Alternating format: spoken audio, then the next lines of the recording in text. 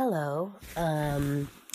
This is Colleen Connor from Blind Inspiration Cast and recording for Comics Empower and the feature. So, as you can tell, my voice is a little shot. This is actually the first day that I'm able to talk in quite a while. So, as some of you may know about me, I not only have a visual impairment, I also have some immune system issues. So when I get sick, I get real sick. But I didn't want to leave this too long. So the graphic novel Lost in Dreams 2 by Guy Hassan has been keeping me company. And the first part of it made me think of something interesting. So I just wanted to do a quick post for you guys.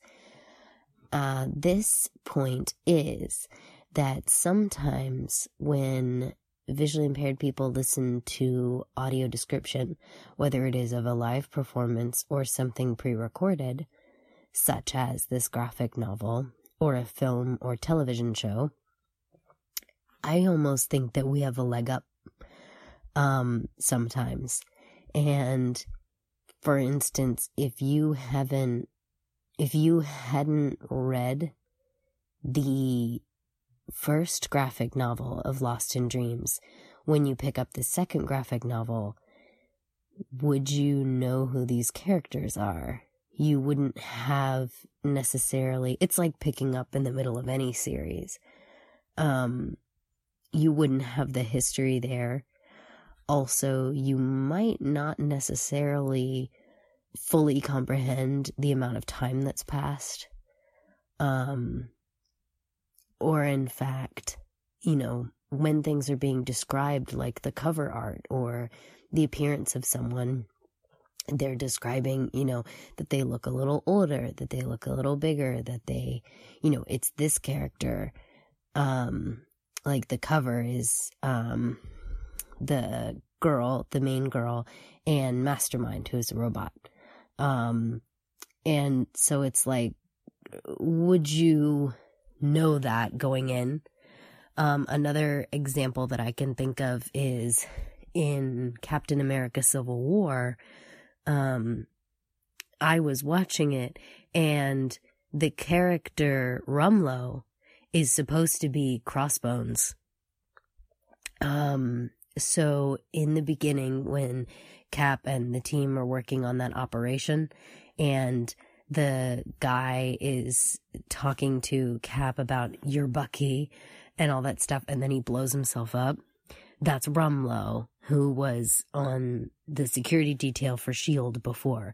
But at that point, he's actually supposed to be Crossbones.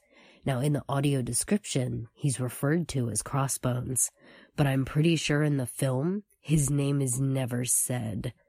And so other people were like, who is that? And I was like, I know who it is. So sometimes with audio description, we have a little bit of a leg up. And what do you guys think? Do you find that interesting? Do you find that it wouldn't bother you?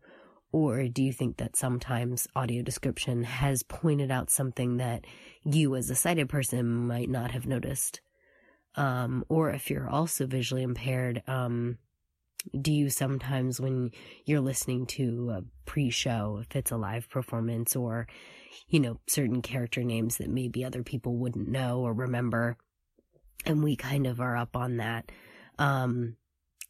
it kind of makes me feel a little bit like, yeah, it's the small things. So,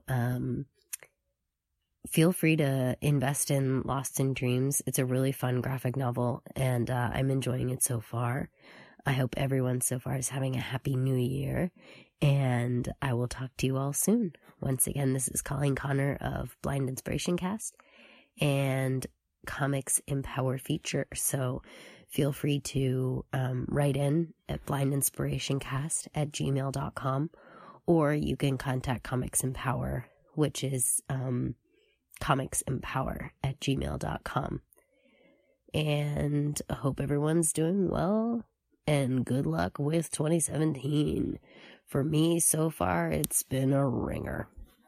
Pause recording.